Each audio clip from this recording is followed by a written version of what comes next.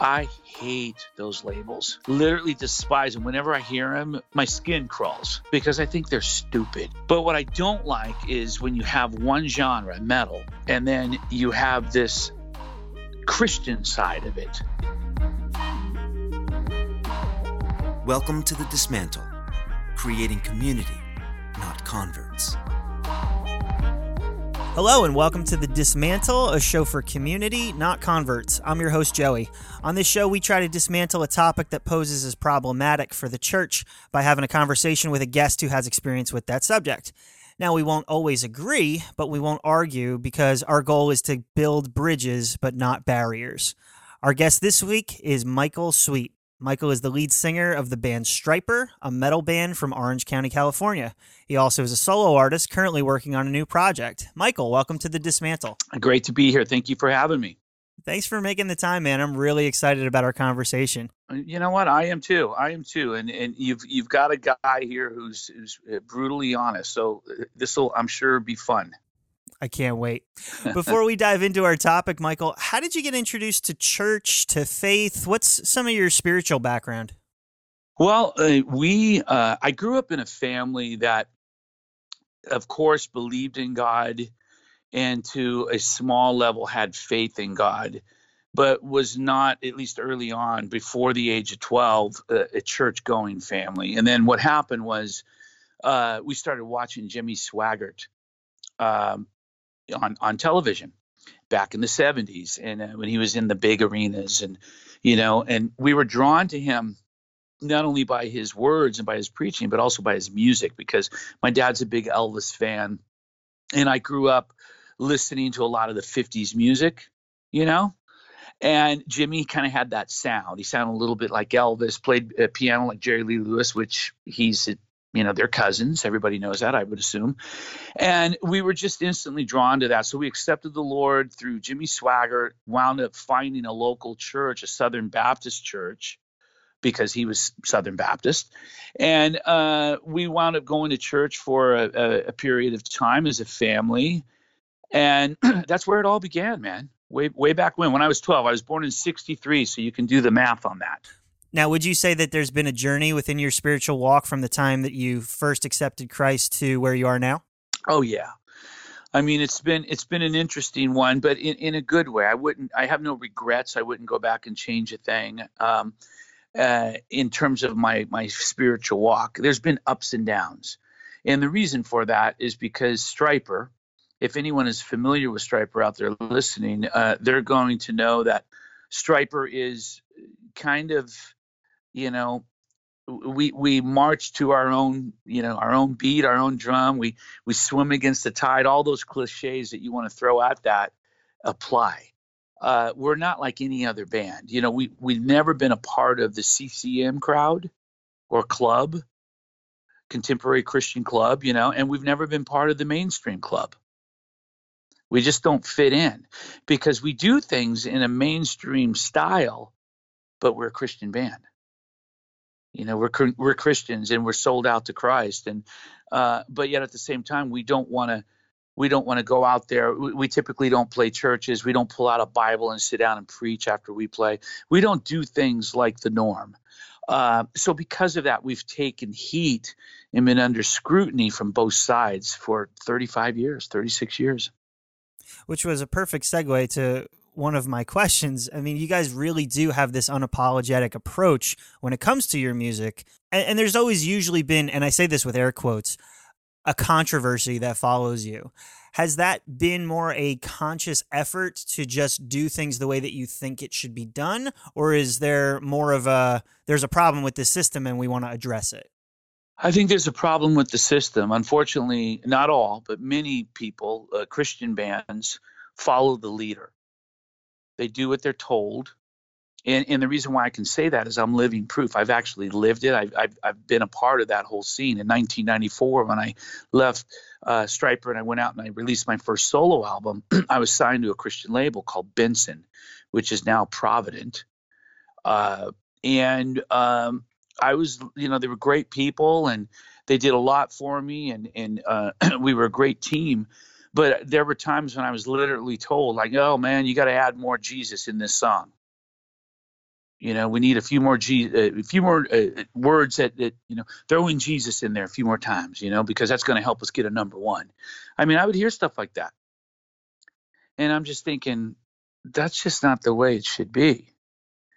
The way it should be is, a very personal, deep, from the heart experience as a writer, as a performer. And Stryper doesn't follow those rules. Like I'm one of those guys, and it's gotten me in trouble often, but I'm one of those guys that'll stand up at the board, at the table of 10 or 12 corporate people, and I'll say, no, I'm not doing that. I like the song just as it is because I wrote it from my heart, and I wrote it from experience, and I wrote it for something that I've personally been through, and I prayed about it, and I feel led to do it and keep it as is. So I'm not doing that. And then you see the chins drop, and then there's a little bit of an attitude, and it kind of severs the relationship. That's happened to me many times. So that's what I mean by it's unfortunate to see that in the contemporary Christian marketplace. And then in the mainstream side, you see that as well. There's a lot of corporate people that get involved, and they kind of push the pin and push everything around and make it happen their way. And in doing so, you lose the integrity of the artist.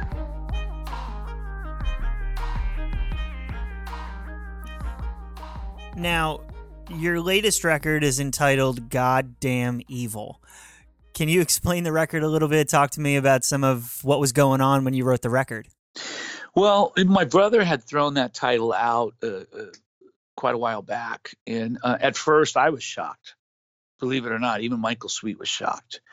and I heard it. I'm like, wow, okay, whoa, that's pretty bold. But the more I thought about it, the more I thought like, wow, that's a really powerful statement. And I think in our times, we need powerful statements. We need statements. We need things that are said that make people think, that spin their head around, to stop them in their tracks, to get their attention and to make them think. And that title is a perfect example of that. Were we doing it to be controversial and just to stir the pot, just for the fun of it? Absolutely not. Some people have said that. And I couldn't say any stronger that they're completely dead wrong.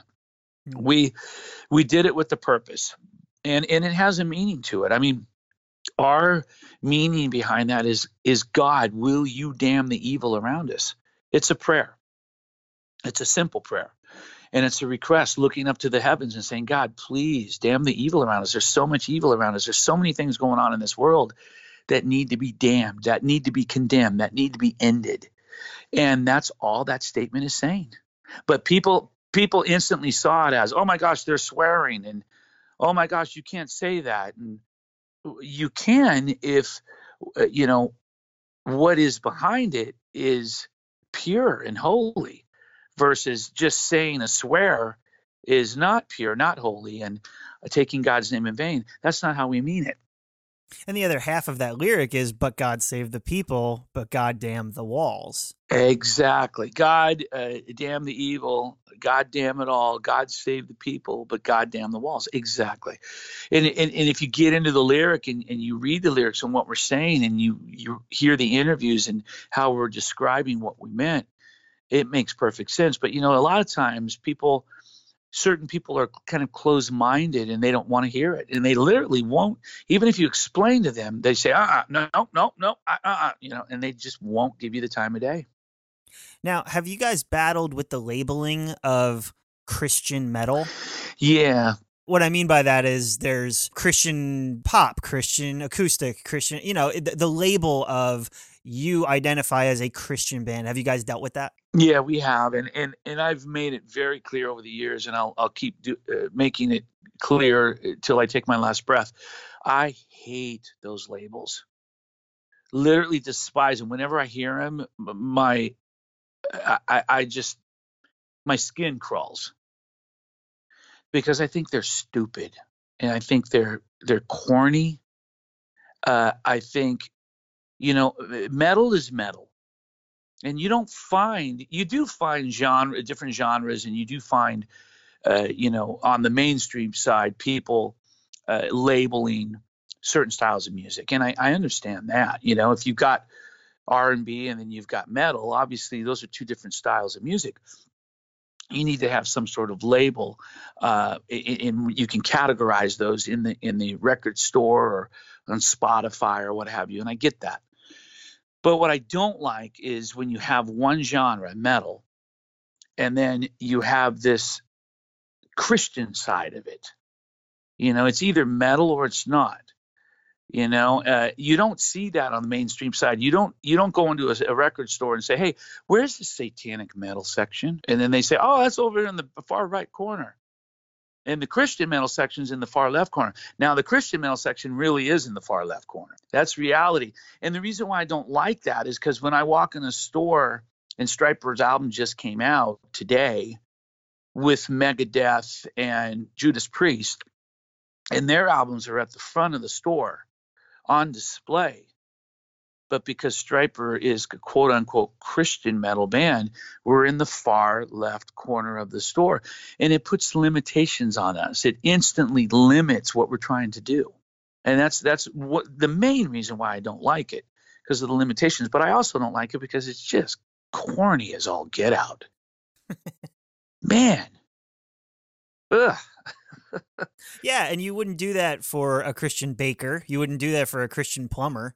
No, and people argue that, and we can go round and around and around and argue all day long, but it's so true. You don't look through the yellow pages, and I've used this as an example, and because you're a Christian, you don't look through the yellow pages and say, okay, hey, we got to look for a Christian plumber. Look up in the yellow pages, and imagine if literally there was a Christian section in the yellow pages for Christian plumbers. It's silly. What does that have to do with doing a good job?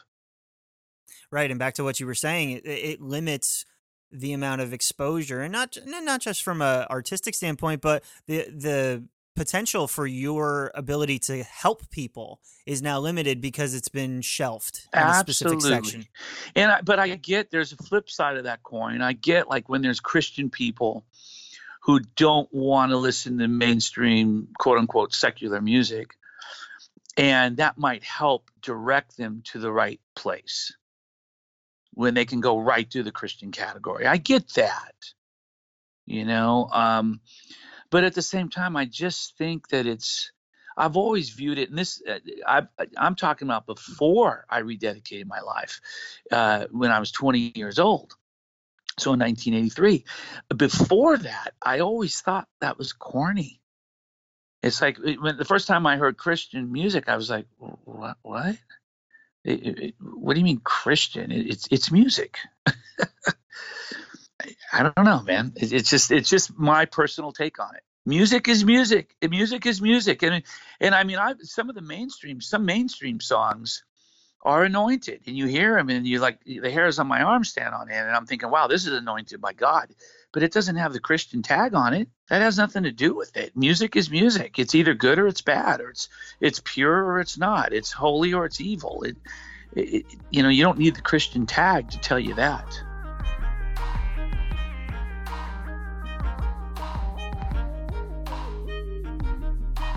Now, you've got songs like we mentioned, the album title, Goddamn Evil. You've got To Hell with the Devil. Why do you think it's so important to be so vocal and blunt and unapologetic about that within your music?